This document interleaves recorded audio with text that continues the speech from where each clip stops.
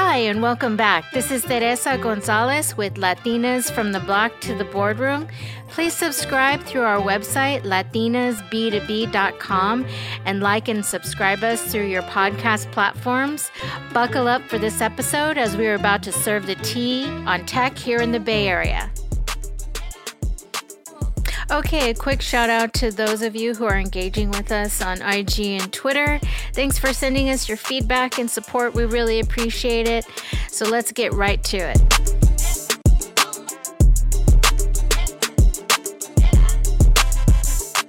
All right, so welcome to Latinas from the Block to the Boardroom. And this is the podcast that I have been waiting to talk about for so long, and it is regarding tech and toxicity.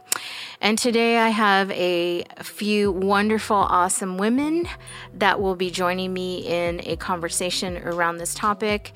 We've all been together in the tech industry, and we have all experienced and have acknowledged that the tech industry has to change. So I'd like to welcome Nicole Rivera, who is a civic engagement activist, and I know her, and she is awesome. And then I also have Daisy Ozum, who is a tech equity activist, and she also has her startup, Resilient Wellness. So welcome, ladies. Thank you for joining me today in this podcast. So there's a couple of things I just want to go back to in my experience in tech. I've been in tech for 20 years. I've been in some very global organizations in sales and marketing. And my last two gigs were at Facebook and Google. And so what I saw there, as I've said to some friends of mine, is that I see all the young people trying to come up and people of color, and what they're experiencing is a barrier to hiring. And it's not just because of their tech skills, because they have those. They are contractors. And when we talk about contractors, and you look at the majority of the folks that are contracting, they want to get into these companies. They have the skill set. They just don't have those elite degrees. They haven't the social capital to get in there to these companies to really show their worth. And I feel that this is an injustice to a lot of those folks. And this podcast is for you because we see you. And hopefully we can give you some tips today that will enable you to become a stronger person and to use some techniques and resources that you can find that will help you to stand stronger in your place at work in tech, or if you are trying to slowly move out of that industry and where you may find your not your passion, but find your calling and your purpose. So with that, I'm going to ask Nicole. Nicole, I know you've been in a lot of civic engagement as an activist. You've done a lot of work with the community. How we came together was at the Business Women's Summit one summer. It was the Bay Area Women in Power Summit that progressive leaders and civic engagement leaders put together in the city of San Francisco. Shout out to Mayor London Breed. Yes, and so that was a very exciting, I want to say, summit. It brought lots of women together. But again, we were also talking in this circle of not, addressing the civic rights of women of color. I think there was only one woman that brought that up, and that was about the rights of nannies and workers, cleaners that go to your home and they do hours and hours and hours, and they wouldn't get paid overtime, and they would not have any benefits. And so when they would ask for this overtime, it would become, I remember, they were talking about the conflict, like, no, we've set a certain rate for you in a certain amount of hours, and then they would ask for more and more and more, which took away from their family. So they have rights. They can say, no, this is my time, but they didn't have these rights. And as a nanny, when you work as a nanny or as if you're doing house cleaning, there are certain rights that you don't have.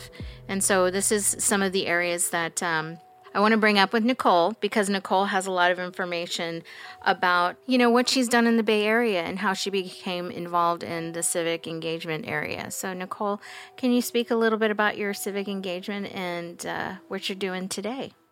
I mean, I became involved civically when I was in high school. For my particular generation here in California, in my high school life cycle, Governor Pete Wilson was the sitting governor, a Republican, and the rhetoric that he was espousing and the bills that he was, petitioning for the legislature and for the populace to pass Propositions 187 and 209 really looked to undercut communities of color. 187 in particular, as a young person, really, affected my thinking in terms of how society viewed me. I am a American citizen, but my background is Mexican American.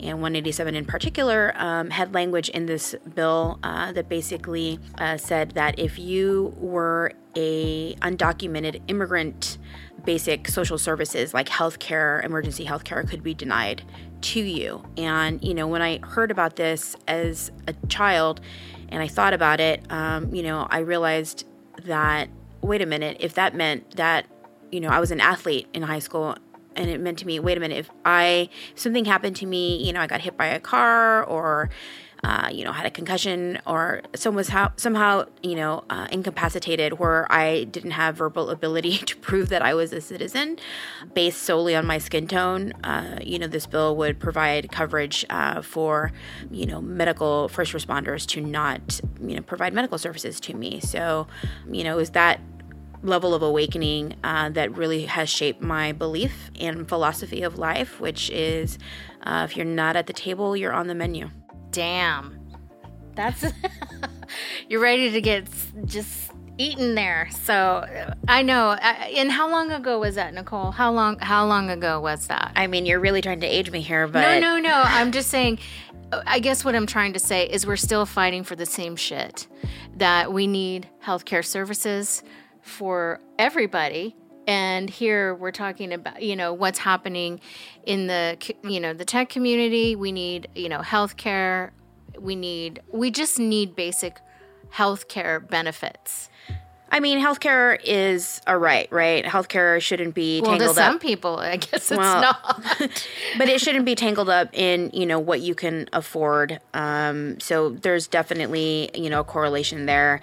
But, history continues to repeat itself. And that's really, as a student of history, I specifically had a bet running about 6 months prior to the last presidential election with another friend of mine who is, deeply vested in civic engagement and politics. And he, told me there's no way the current president is going to win. And I said, no, actually, let's put $100 on it right now. Like, I'm actually pretty clear that this person who's espousing the xenophobic rhetoric and, putting blame on communities of color is actually going to win, right? I mean, America's racist. And, a lot of folks want to sort of gloss over and cover over and not really recognize, the history of America. But, as I personally am and was not that surprised about the shootings in El Paso, which is actually my birth hometown.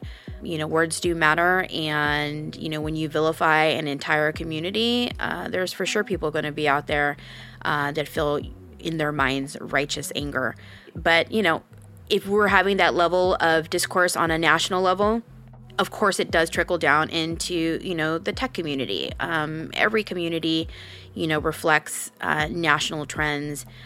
So from my particular experience in the tech startup that I was a part of, considered a unicorn now, and what I didn't realize, going into this company was a lot more monolithic than what I had been led to believe. So I, was interviewed by, two people of color, and they very much aligned with who I was as a person. And then I got there and I was like, wait a minute, you're two people of color out of like five people out of 100 employees. And then, I'm a women's right activist and, believe in equality for women. And I recognized very quickly, I was like, wait a minute. So there are about 100 employees and 22 of them are women.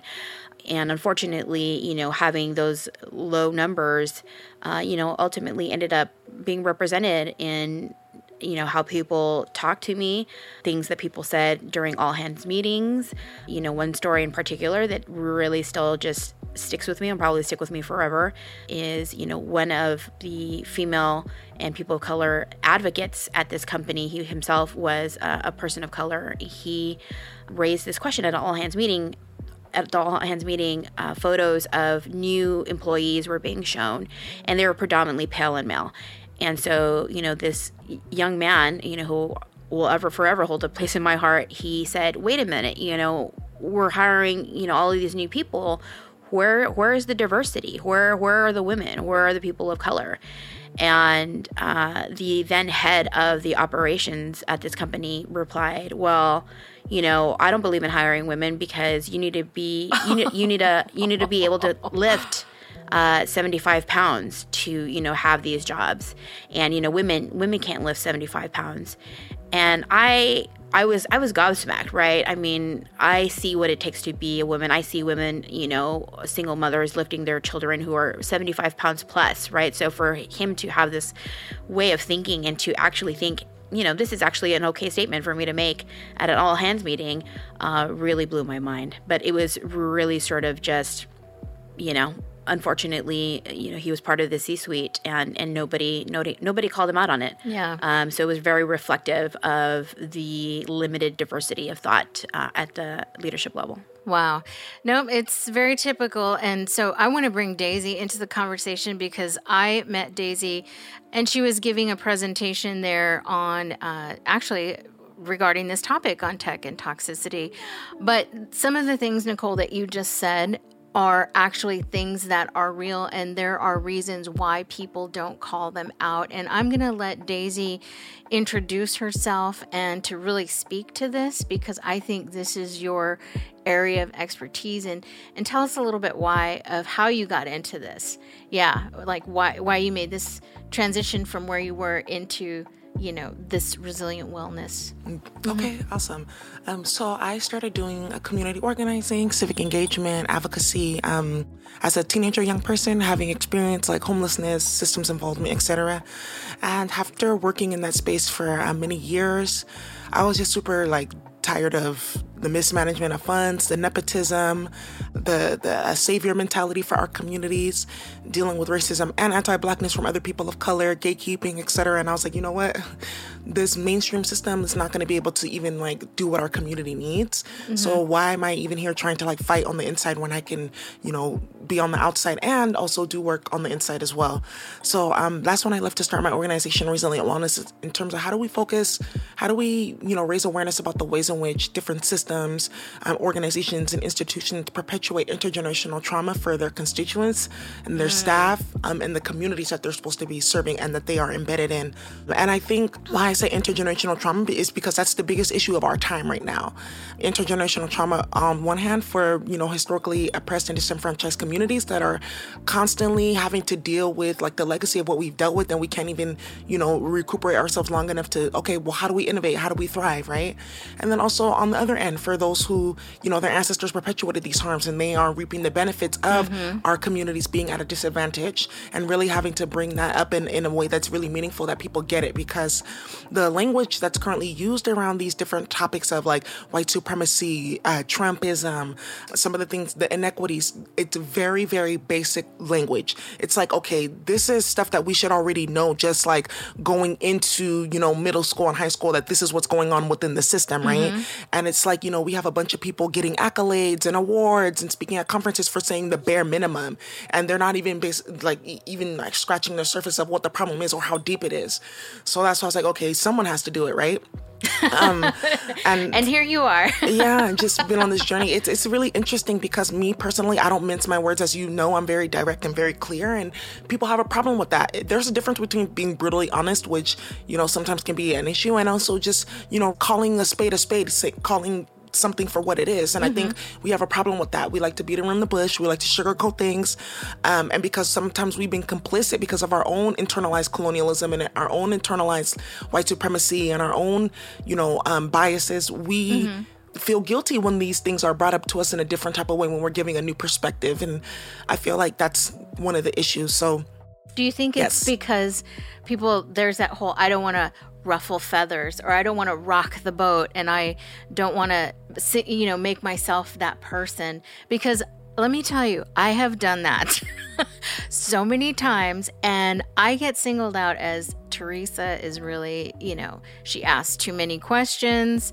She is just part of the team. She's not really taking on these big projects, which I have to say, I have always advocated for big projects, and I have always taken on initiatives in bigger companies that nobody else wants to, because I felt like as a woman, that's what I have to do to prove myself, right? I'm always proving myself and working hard, and that's what we do.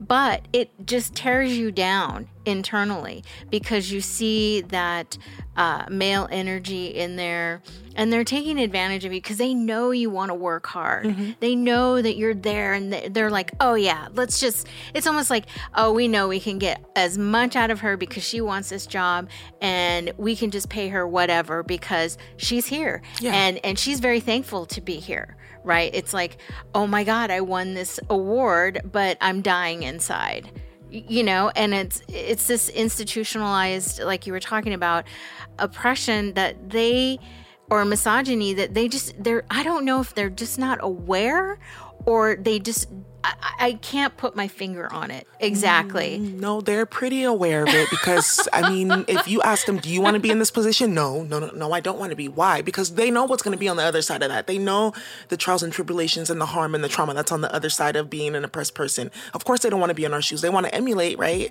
when it's convenient for them, but ultimately, no. They know what they're doing. And I think that's the issue, too. We keep trying to act like they don't know what they're doing. They're grown. We shouldn't have to facilitate constant workshops, conferences, whole entire institutions to teach you how to treat other people like human beings. That's ridiculous. Right. Because even kids, children that come from oppressed communities, they even know better, right? So what is stopping you?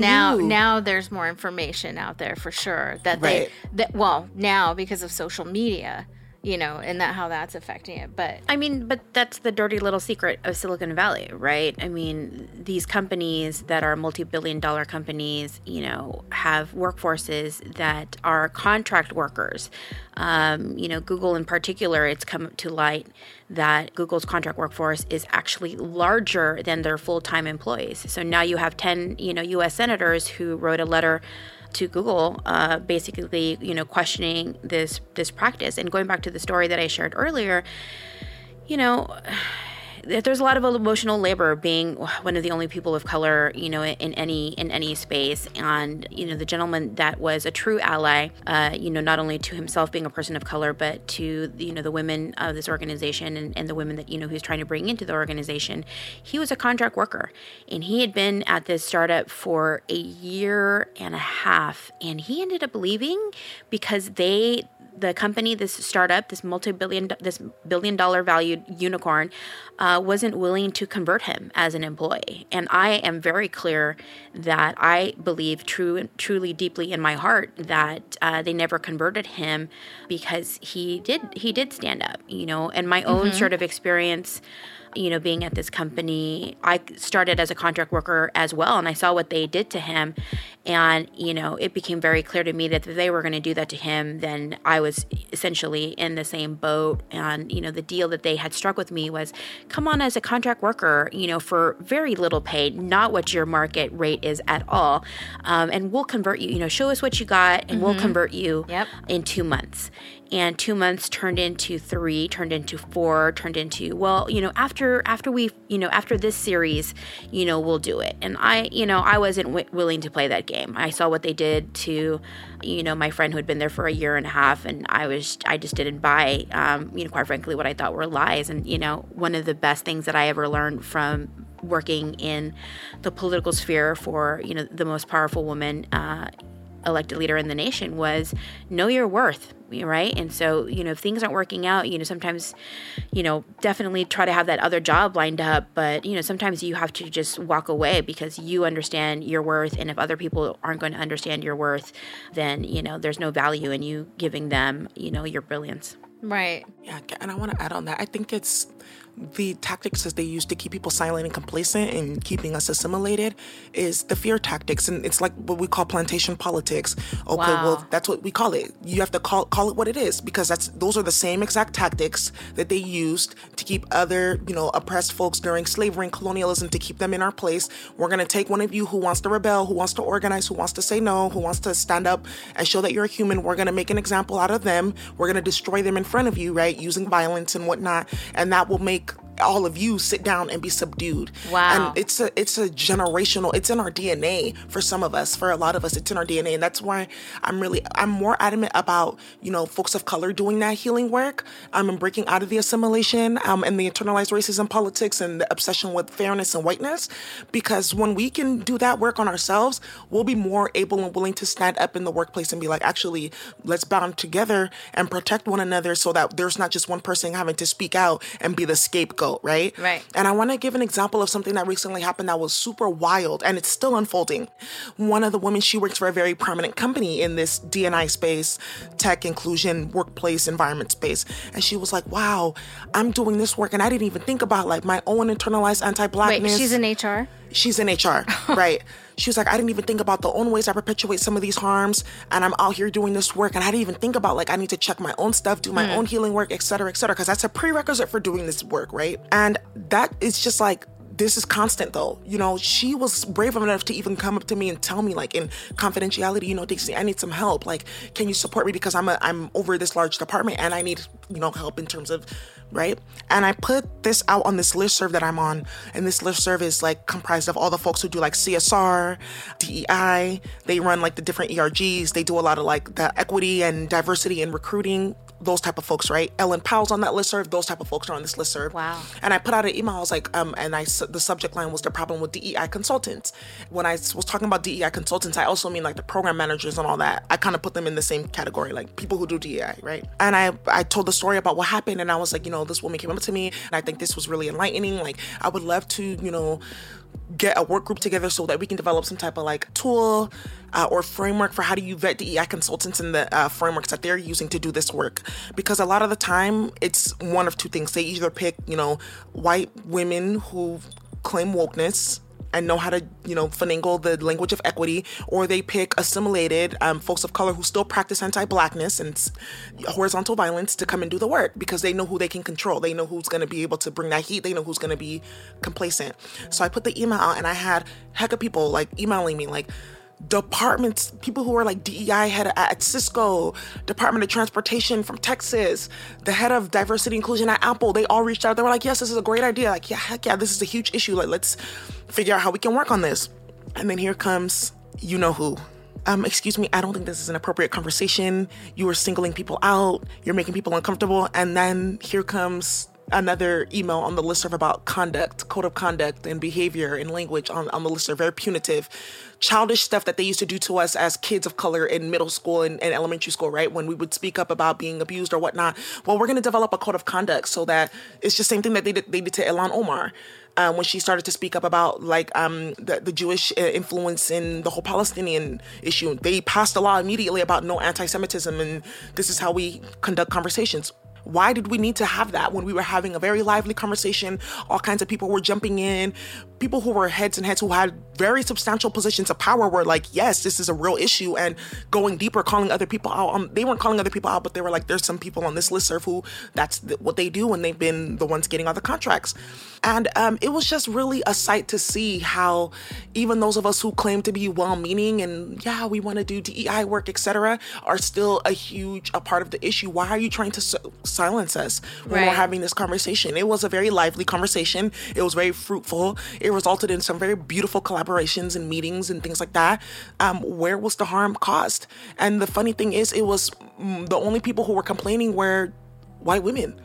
I'm just going to call it what it is. It was only white women who were complaining. Like all the emails I got, the negative emails, it was only white women. Because they felt threatened. Why? I don't know. But honestly, that's not my problem. And I can't coddle you. In a political climate where we have children dying because of this lack of having real candid conversations all these years. I made a video about this on my LinkedIn about how this type of behavior, plantation politics, is connected to what we are dealing with today. where we're in a political climate where you have children dying, right, in concentration camps, which is what that is. I had someone tell me I'm Jewish and that's offensive that you would call those concentration camps. I'm like, that's what they are. Right? Mm-hmm. When we have that type of political climate, we have children being ported into a school to prison or cradle to prison pipeline, right? Where we have all kinds of things happening. And this is what you choose to focus on. This is what you choose to get enraged about. It lets me know that not only are you completely unaware of what is happening and what is yet to come, it shows me that you've not done your internal work and you are in no way, shape, or form ready to do the work that you claim to do, that you got hired to do, that you are getting paid to do. Right. And that's something that we as folks of color, we need to start being really clear about, because there's some of us who we're a part of the problem and they're a woke white person just because like they reposted a tweet about, Kamala Harris running for office or something like that, like some small little act of like solidarity is like the height of resistance, right? and it's some of us are folks who are a part of this problem who, created that environment, just passing out these ally cookies and these ally badges like it's nothing. It's like, no, you have to really show me that you've done the work, because honestly, being a child, having to deal with very toxic dynamics from grown people as a child, there's nothing that you can tell me like, oh, I'm an ally, I've done my work, because it's an energy that you possess. Right. It's not what you say, it's your energy. And having dealt with that deep level of toxicity as a child, there's nothing you can tell me because I've been dealing with you my whole life. So I already know when you haven't done your work. I already know when you harbor different type of judgments and biases towards me as a person of color. And I think something else, the triangulation that we were discussing in the workshop is, that's why I'm saying it's really more about like folks of color doing our work, because we do contribute to this system staying the way it is. Because right now, even look about in the Bay Area, a lot of the folks who are in these different positions of power in these different tech companies, there are folks of color, right? And they're completely assimilated. So that's what you mean by the triangulation, that they just align themselves to a white person that claims to be woke, and then they're on their side, and then they try to be the friend to the person of color when they're actually working for the woke person that is not of color. Correct. That's one example. Another example could be when you have, because colorism is a huge factor in this, when you have proximity to whiteness because of your skin tone, and you know that white folks automatically, does not matter if whatever culture you come from, the lighter skin tone that you are, the more you get acceptance from them, whether you're Asian, Latin, or Southeast Asian, etc. Because anti-blackness is global. You use the fact that you have that proximity in skin tone to collaborate with the person in a position of power to then enact harm, right, and trauma and stress onto other folks of color who are not in alignment with your assimilation. That's another type of triangulation. And I don't know if you folks saw Get Out, which is definitely a documentary. It's not a movie, it's a documentary. Right. Or Sorry to Bother You. Sorry to Bother You, which was also a really good documentary. I saw that and I was scared. Yeah, I was like, the horses, I was like, wait, hold on. Right. But it worked. It worked, but I was still like, what the heck is going on? You saw there in those movies how it was a lot of white folks, but they would use other folks of color to triangulate with the works that they were doing. So that's why I'm like, it's less about white folks doing their work, because that's, you're going to need some spiritual tools for that.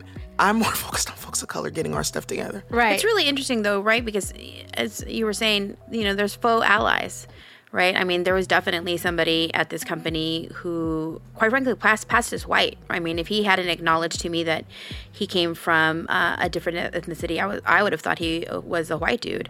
And he definitely, had woke-like, beliefs, but he was still a part of the machine and the system that was really oppressing the few people of color that were at this company and mistreating them. So, that's the question. And for me, I don't even like the word ally anymore. To me, ally is like the very bare minimum. What does that exactly mean? Oh, you're going to hold my hand and, say, oh, I'm really sorry that somebody, said that to you, that microaggression to you, or are you going to be an advocate, right? The gentleman that, ultimately ended up leaving because they didn't convert him, that's an advocate, right? He stood up for what he believed was right at, all hands and spoke his truth, where it was clear that what was happening, to a lot of other people, and they didn't say anything, so sometimes you have to, I feel, conflicted on both ends, right? I mean, I understand that once you quote unquote get in the door, you're trying to stay in the door and you have bills to pay and whatnot. So, it's a sticky wicket that everybody, I think folks in color really have to deal with. I mean, for a lot of the tech companies, you are the only person there and you are making pretty good money now. So, where do you draw the line, in terms of, being still the only person in that room? But I mean, the first step to any revolution is education. So, people need to be aware of and outraged over a problem before we can do much about it.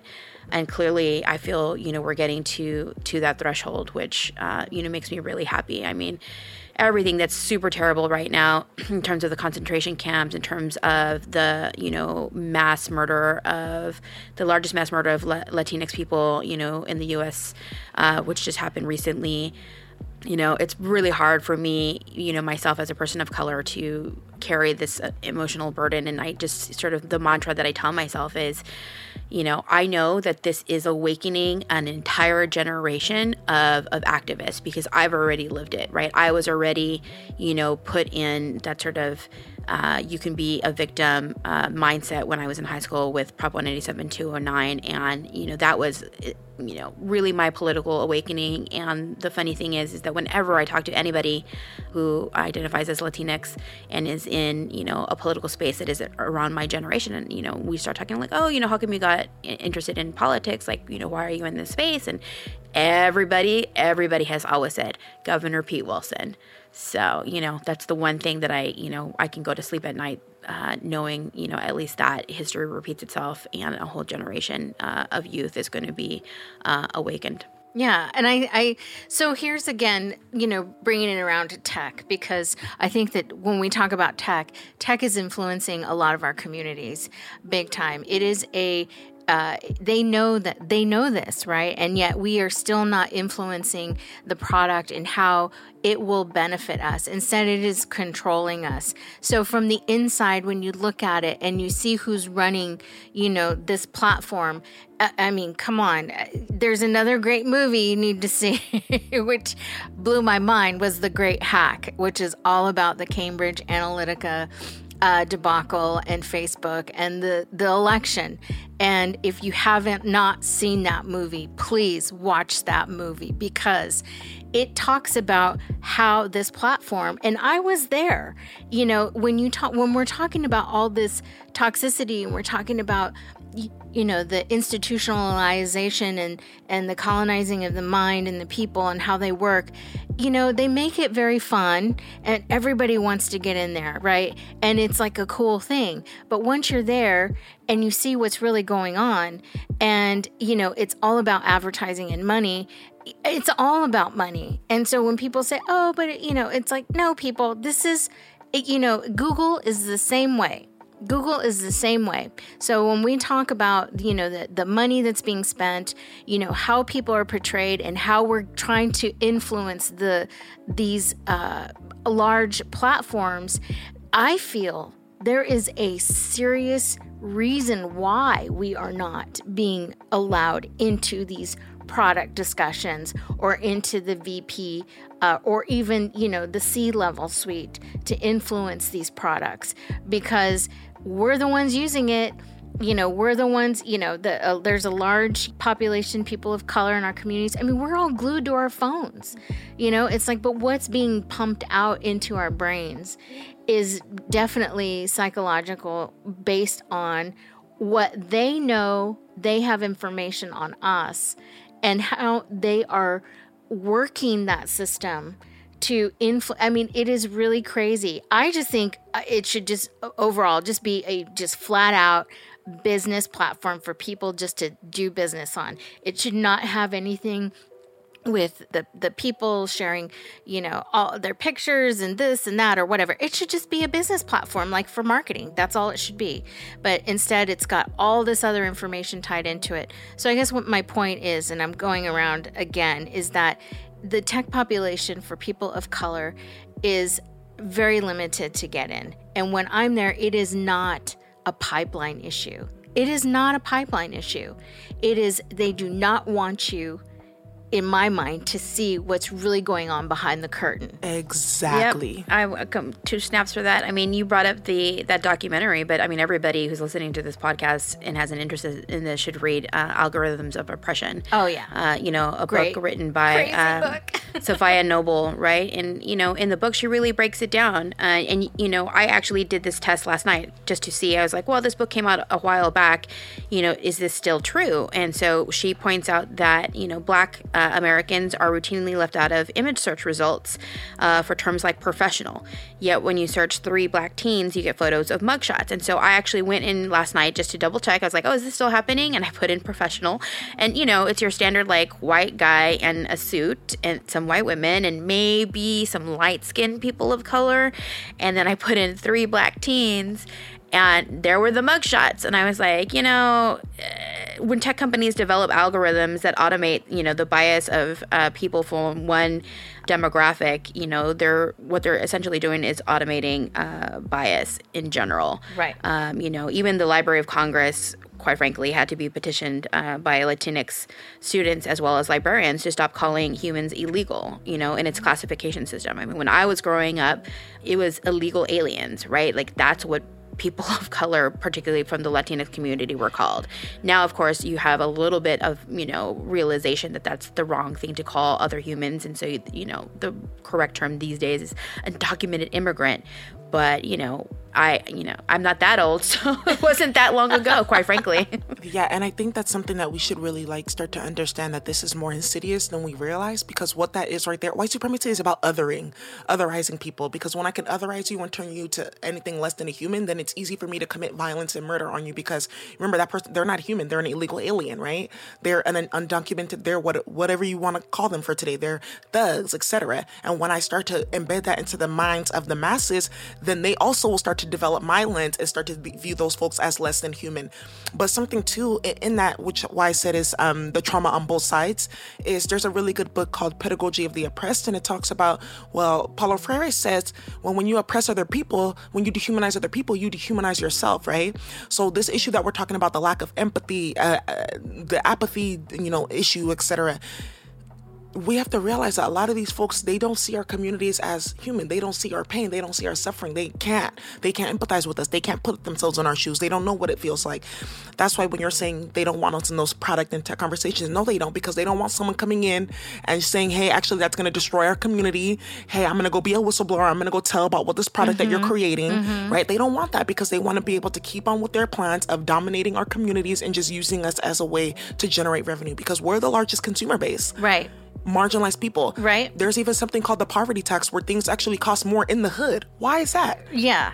Yeah, yes, no, it's very expensive to be poor in America. Very expensive. I love that you brought up that book, because, Toni Morrison passed away recently. And one of my favorite quotes that she ever said was, if you can only be tall because someone's on their knees, then you have a serious problem. And for me, I was like, well, there you go. That's not only all of America, but, even when you boil it down into different industries where, they're majority too pale, too male. Mm-hmm. And, so I love this conversation that we're having, and this is why I wanted to start this podcast. But I know a lot of people out there that are listening, they're like, oh, those women just sound angry and bitter, and, they're having, maybe something happened with them, because that's how people want to perceive us when we're explaining our rage and finally, what we've seen, and people think that we're just making these things up. It's like, no, they're just bitter. They got dumped, or they got whatever. It's like we're pissed off, and they're just radicalized. And but there's facts and data. I mean, if California is a majority, who looks up data though? Everybody's stuck their face in their phone. California is a majority minority state. And right now, the majority of Black and Latinx workers in tech are in blue-collar jobs, okay? So they make up 10% of Silicon Valley's direct tech workforce, 26% of the white-collar contract workforce, and 58% of the blue-collar contract workforce. I mean, I had this discussion with 3 Bay Area mayors, and my frustration was, they were parroting this pipeline problem, and I, stood up at this conference and I said, it is no longer a pipeline problem. These FANG companies, the majority of these companies in the Valley, they're way beyond just hiring and having one engineering department. There are government relations departments, there are marketing and communications departments, public affairs, operations, many, many things. Research. And yeah, exactly. And for, the actual full-time benefited employees to be 10% of Silicon Valley's tech workforce. Right. It's not a pipeline problem. It's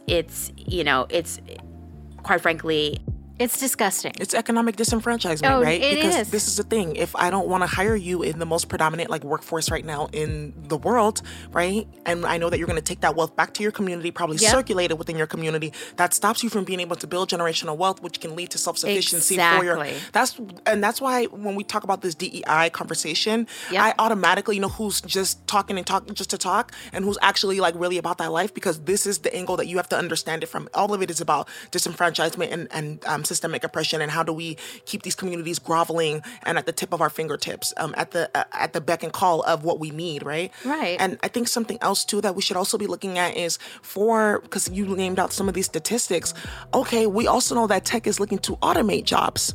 Right. So I want to talk about conversation that's being had right now. So I'm on the policy council for Plan 2040, which is a regional plan that was instituted by the state of California for the 9 Bay Area counties, and it's transportation and housing for the next 25 years. So where's all the housing going to go? Mm-hmm. How transportation is going to run? All of that. And with that, what about workforce development, right? And we had to have a meeting about automated vehicles and job automation. And you know what one guy was saying? He was like, well, these are going to be really good inventions, because imagine so many people, they won't have to work anymore and they can spend their time doing other things. And I'm just like, wait, hold on. You missed the whole entire part where people actually need money to survive, especially in the Bay Area. Right. But this is how they're thinking. This very deep, I'm going to use this word, it's very sociopathic and narcissistic and delusional type of thinking. It's very delusional, right? And they don't see you're talking about automating jobs for predominantly Black and brown folks, and we already know that loss of jobs is connected to domestic violence cases. It's connected to CPS cases within a community. It's also connected to all kinds of other statistics, right? So why aren't we holding these tech companies accountable on both ends for making sure that their contract workers, which are predominantly folks of color, are getting benefits and better contracts and are protected when they get into the workplace? And also too that, okay, we're going to be automating jobs for whole classes of people, driving jobs, restaurant jobs, right? Delivery jobs. Warehouse jobs. Warehouse jobs is Amazon huge. is, I don't know if you've seen it recently, but Amazon, they're always on the hook for the warehouse. But just because they're going to raise their minimum wage to $15, those people in those warehouses, they don't get bathroom breaks. They're starting to automate things that are taking away, because they're like, well, they're just complaining, so we're just going to start automating. And these are in communities where that's the job. They build these warehouses to create jobs, but now they're going to take them away. And this is the thing. The equation is always going to be the same no matter what sector, whether it's from politics, because I was in there too, knee deep, and a lot of these folks running around the community talking about I'm an empowered woman and there's some stuff to talk about. That's another story. That's another podcast. The formula is always the same. It's exploitation, experimentation, right, and exclusion.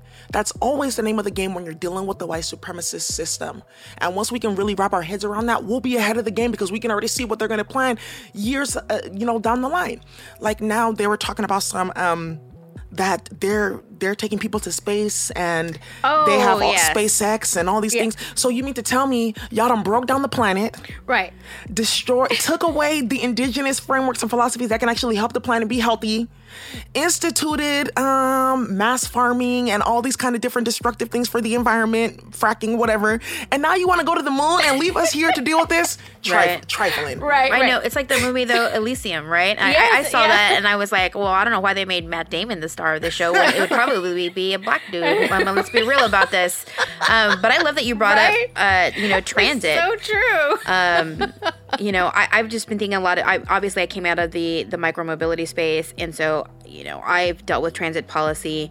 And what's been really interesting to me with the most recent IPOs is transit privatization, what it's really created is a commuter cash system, right? Where wealthy can spend $20 on a ride-hail system while, poorer people have to rely on mass transit. But what has now come out more and more in data is these ride-hail systems are, cutting the knees of mass transit. And so are, micromobility companies are cutting the knees off, mass transit. And the sad thing, particularly here in the Bay Area, is there has been a large exodus of communities of color, here in the Bay due to affordability issues. And so now, who's paying the most to try to come in to go to, where the job center is, which is, really San Francisco. They're coming from further and further away and paying more and more and more, money. I mean, BART was never a system made for, the poor blue collar working class. It was always a white collar transit system. It's why actually BART has, upholstery covered seats, because the idea was always it was going to be, pricey, but at a price level that white collar suburbia workers were willing to pay. So it's really interesting to me how that system has flipped. And I do want to point out one thing, that's really frustrated me as well, is if Silicon Valley is the current, quote unquote, generational wealth building mechanism, right? It's the gold rush of our lives. And if we're like Daisy said, we're systematically cut out of it, then, it's, eons of generational wealth that we're being robbed of. And I just go back to my history textbooks. I'm like, it's exactly what actually happened during the gold rush. So during the gold rush, in the 1800s here in California, they instituted what was called a miner's tax. And a miner's tax was basically aimed at the AAPI, the Asian Pacific Islander populace, and the Latinx populace who knew how to mine already, right? Mexico had been mining silver for generations. So when the gold rush hit, you had all of these Mexican miners who actually knew what they were doing come to California to try to, quote, strike it rich. And so the government said, nah, not today. And they instituted this miner's tax, which basically said that if you were foreign born, you had to pay this incredible levy on any of the wealth that you mined, which essentially cut this entire populace out of this ability to, create wealth for their families, because the tax was so high, there was no point in even trying to mine, because more than half of what you mined was going to go to the government. And so it's the same, historical lens that I always take a look at when I look at Silicon Valley and the tech community, is, they're robbing, what these companies are doing are essentially robbing, these generational wealth. Exactly. But, Teresa, you had mentioned, let's think about folks that are solutions. And what's interesting to me is that PagerDuty is this company that I got interested in because the CEO is Latina. Her name is Jen Tejada. And I caught her on some VC news channel. And she said something the question from the reporter was, well, you have the greatest D&I at your company right now. Like, how did that happen? And Jen sort of laughed and she said, it's work, right? But we want our company to reflect tomorrow, not yesterday. And I thought that was really insightful. And, when they IPO'd, they actually IPO'd this year as well. And they're doing quite well on the stock market, because what people, I know that, this morality, this sort of softy-feely, your company should reflect the diversity of America. Business leaders don't give two pins about that. But the reality is, when you actually look at profits, there are plenty of data sets now that show that when you have a company that is diverse, not only in terms of women, but in ethnicity, you're 33% more likely to see better than average profits, right? Companies that are diverse hold twice as many patents than companies, who reflect only, one monolithic ethnicity. So, it comes down to, do you want to make money? Well, if you want to make money, recognize that, 44% of Gen Z is multicultural, and, they're growing up in a time where they're going to expect to see themselves in any, brand marketing that you do. And the only way that you're going to get culturally sensitive brand marketing is by hiring people that actually look like the people that you're trying to reach. Right. So, Daisy, I know that you do your kind of wellness coaching and a lot of education in the tech space for folks that have experienced the trauma, or that have some courses, or they come to you for education, right? Because you have the experience of setting up some I want to say solutions, right?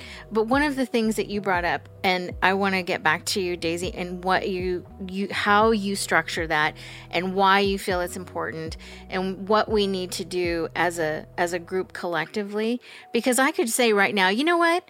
If everybody in the services industry in the Silicon Valley and everybody just like walked out, I think the stock market would just seriously crash. The stock market would just go down. Everybody would just be in a shithole because they rely on us. We do all the work. And one of the things that people don't recognize is people of color, we are doing twice as much work. We do twice as much education and work together. And we're always taking care of other people in our communities. So I don't understand how that's not attributed in some collective way to these companies, that this is what would make, like to Nicole's point, them more money. It would be beneficial for everyone. Am I just talking utopia here, that people just don't, is that what it is? It's like, oh, that'll never happen. But it needs to happen. Otherwise, I see, everybody, if they just stood up and said, I'm not taking this shit anymore. I'm not going to go in. Just like me, I decided I'm out. I'm doing this podcast. I want to start lifting women and people of color up.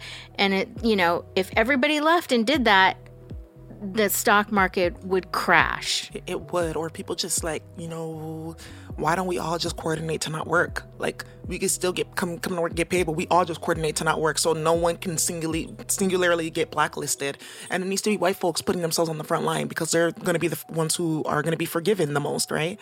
But for me personally, I think especially when we're talking about like the whole anger piece and doing the work and trying to find solutions and strategies, it's hard for us to implement the solutions that we know are going to work because they run people the wrong way. Oh, it's just too radical. Oh, you know what? That's just too much. You're too angry.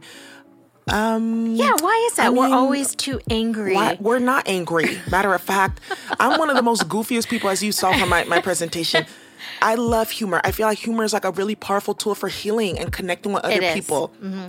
And plus, I'm a Leo. We're just like very exuberant that way. But something that I've noticed that folks like to use is they like to use, oh, you're angry, as a way to discredit what you're saying. Whereas actually, shouldn't that make it even more valid what I'm saying? Because there's even more energy and passion behind what I'm talking about that's giving you the impression that I am angry. And I think, that's always used as a way to discredit people and their intellectual capabilities, because, I can be angry as heck, still keep a very even tone, and still kind of like drag you to filth with very big intellectual, jargon, So it's like, that's the skill that we've had to learn, because it's like, okay, I try to tell it to you straight. That doesn't work. I try to tell you nice. That doesn't work. It's like, but also something too you have to realize is most of the society is desensitized. They're so desensitized because all they care about is Netflix. All they care about is processed foods, which desensitizes your nervous system, right? So you can't really even feel your own feelings about things. And also too, a lot of folks are overwhelmed just by the political climate that before we even had this presidency, now it's even more of a bigger reason to check. Well, it's done, right? From here. So it's like, when you deal with all those different factors on top of the generational trauma that's in our DNA, it's like you're dealing with the recipe for complacency. That's why I really focus on doing the healing work, because when you can start to do that healing work on an energetic level, which we talked about, right? You can start to reverse some of those effects so that you can come back fully into your humanity and realize, you know what? There ain't no such thing as neutrality in this situation. And me being desensitized, I felt like I had a choice on what side I was going to, be able to stand on, where actually you really kind of don't, right? Because at the end of the day, we are going to carry the consequences and the karma for just sitting and watching all these things happen. But if you're doing something, if you're sharing articles, if you're sharing, spreadsheets of all the different companies that are a part of the whole craziness happening at the border, if you're, exposing folks, all of that, it's like you're being smiled upon, by...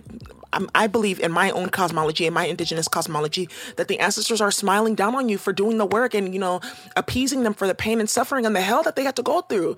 I can't sit. That's why I'm so out about the work, because I can't sit knowing what my ancestors had to go through, knowing what other folks' ancestors had to go through, Trail of Tears, being pushed out of their own land, NAFTA, all these broken economic treaties, slavery, etc.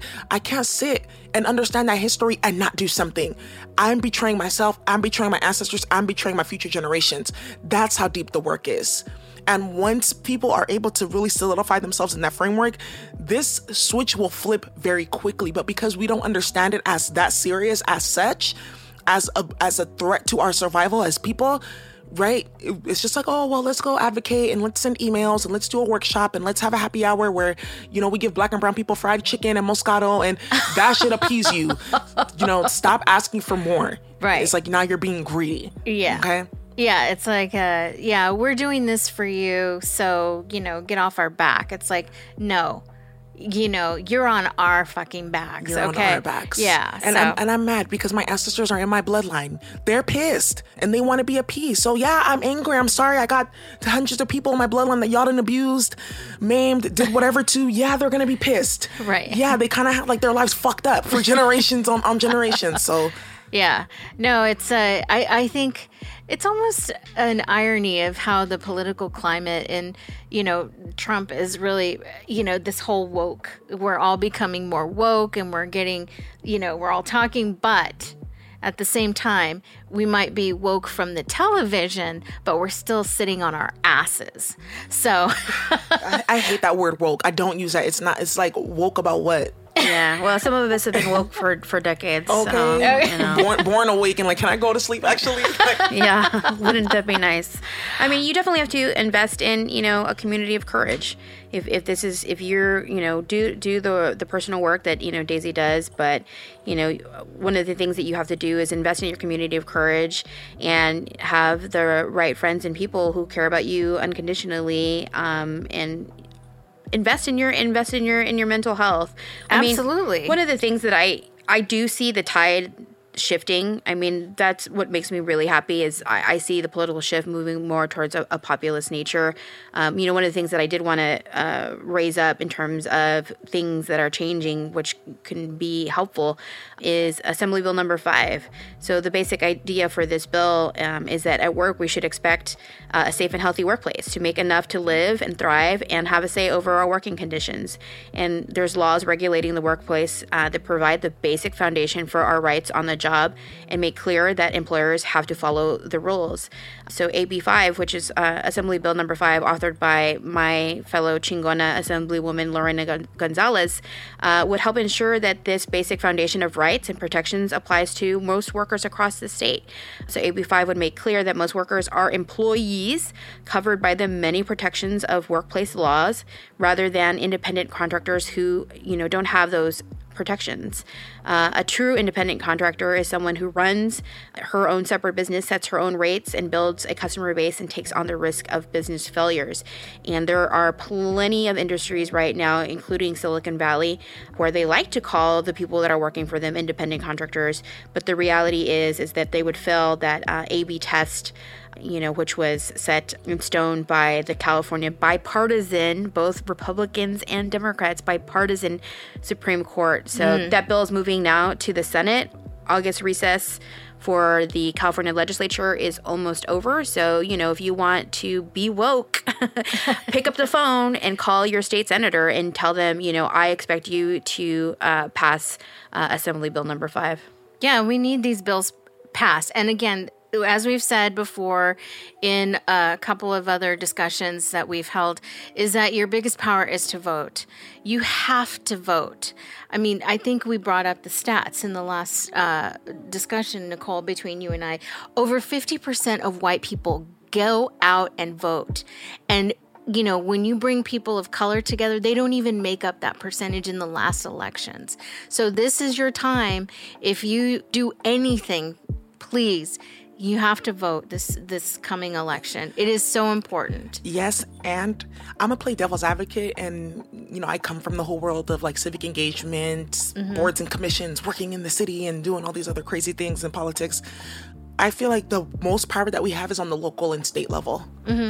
Federal, I feel like it's done. I say that because, okay, we can have this whole election where you have all these different Democrats trying to run for office, etc. who are very questionable even themselves. Mm-hmm. And at the same time, too, doesn't the Electoral College still make the final decision at the end of the day? Yeah, we have the popular vote. I'm not telling people to not go vote. And at the same time, too, how do we identify the individuals who are part of the Electoral College and get them to commit to not voting Trump in? Because at the end of the day, the Electoral College makes the final decision. And I don't understand all the different political folks in my space that I have this conversation with.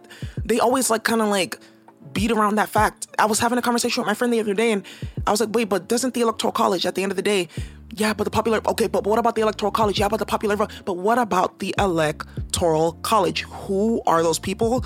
What are their political allegiances? What are their business allegiances? Let's start to expose them so that we don't have to deal with what we dealt with last time. Because I think another thing that's kind of distracting from the homegrown white supremacy that we have here is, Russia and their involvement in the 20-something election. And okay, at the end of the day, Russia could have done what they could have took the whole Facebook and turned it inside out. If they wanted to, right? All of our profiles. Right, they could have done that. And at the same exact time, at the end of the day, isn't it not the Electoral College that makes the decision? I feel like a lot of folks, they underestimate how much power we don't have on that federal level. They already have things set in motion. But you're talking about one race, so I'm going to push back on what you're saying. I encourage everybody to go out and vote and to use their voice. When we're talking about the Electoral College, we're talking about one race. That's the presidential race. You know what? The president doesn't write legislation.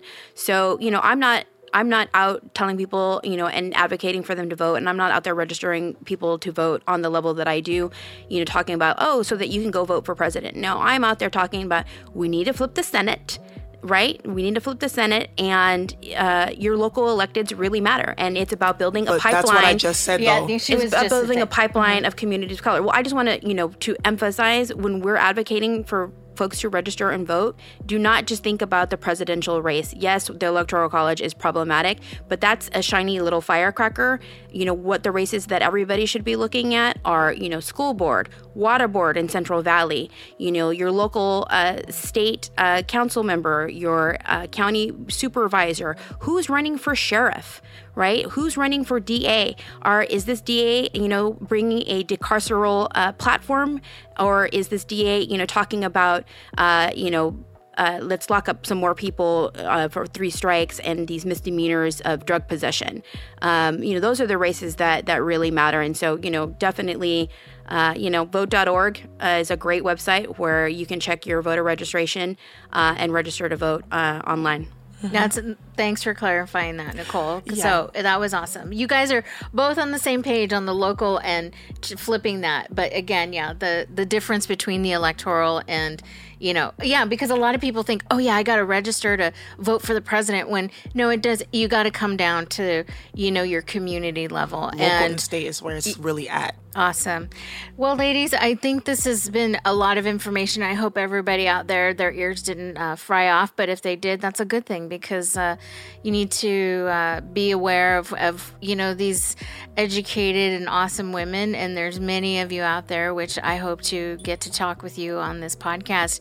And I know that Daisy here, she's doing your, could you please tell me again that the reform that you're doing, the 2040?